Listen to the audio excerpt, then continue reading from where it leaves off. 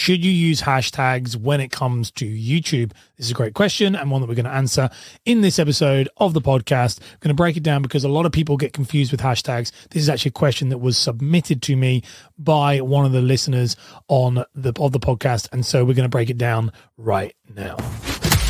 You're listening to the Mortgage Marketing Podcast with Ash Borland, the show that helps mortgage brokers create impact and income by mastering content marketing. Let's dive straight into it. Yo. So this question has come from Christian, who is a client of mine and a listener of the podcast, long-term listener. And Christian says, Ash, with YouTube being a search engine instead of a social media platform, would you say there's a benefit to hashtags on there or not? This is a great question and one that comes up often, all the time, really, when it comes to hashtags. Firstly, I've done lots of episodes on hashtags about the benefits of hashtags. Realistically, people think that hashtags are a cheat code that's going to just absolutely blow up their views and their subscribers and likes and followers. And the reality is that's not really true. Hashtags they add small changes. There's small benefits. They're worth using potentially on platforms if you know how to use them correctly, but they're not going to be the secret cheat code to increase all of your sales and increase all your followers. Good content, right targeting, that is going to be the best way to do it. So let's talk about hashtags on YouTube. So YouTube does allow you to have hashtags. It does. You have to put those hashtags in the description. So YouTube is still kind of like, it's a search engine, but it's trying to move more towards being a social media platform as well. So definitely think about using them. You've got to put them in the description of the content. You can put them at the bottom of the description if you want to. That's where I like to put them, so they're hidden. They will appear on the video. So if you look on a YouTube video, you'll actually see the hashtags underneath the video.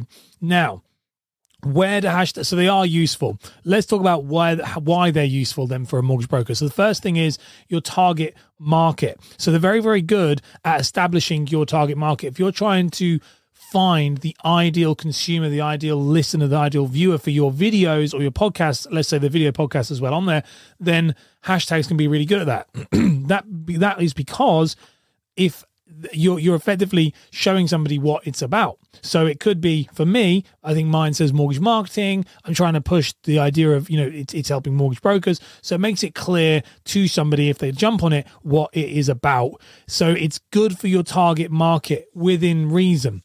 Okay, so it can be useful. The other reason why it can be useful as well is it's more data to YouTube. So YouTube wants as much data as possible to be able to put your content in front of all the right people. YouTube is a search engine, and your job is to try and get your videos to rank in search and in suggested. I'll do episodes on that in a future time because that's a whole other can of worms.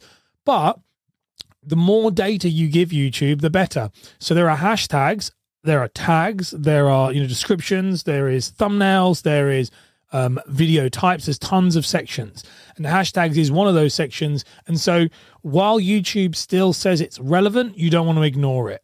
That's something that's the most important thing. You're giving more data, more metadata, which we mentioned in a previous video about like Instagram and subtitles. I think it was the last episode, but we want to look at this in more detail. Is this more data does help? Okay, so don't miss out on an opportunity that could be more valuable to you in the long run.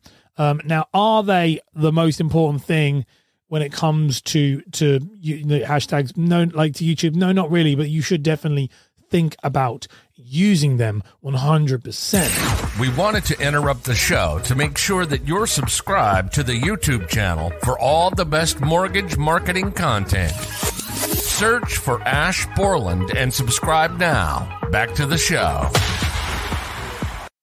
So my episode takeaway for this, when it comes to this question that Christian's asked, is should you use hashtags on YouTube or not? Yes, you should. There you go. Yeah, absolutely, you should.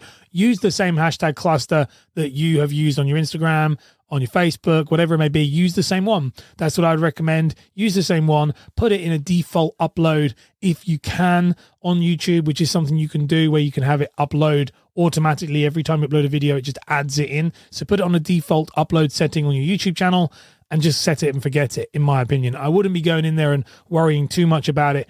to the nth degree because they're not that important, but they're important enough to be definitely not ignore. So that would be my episode takeaway for this show.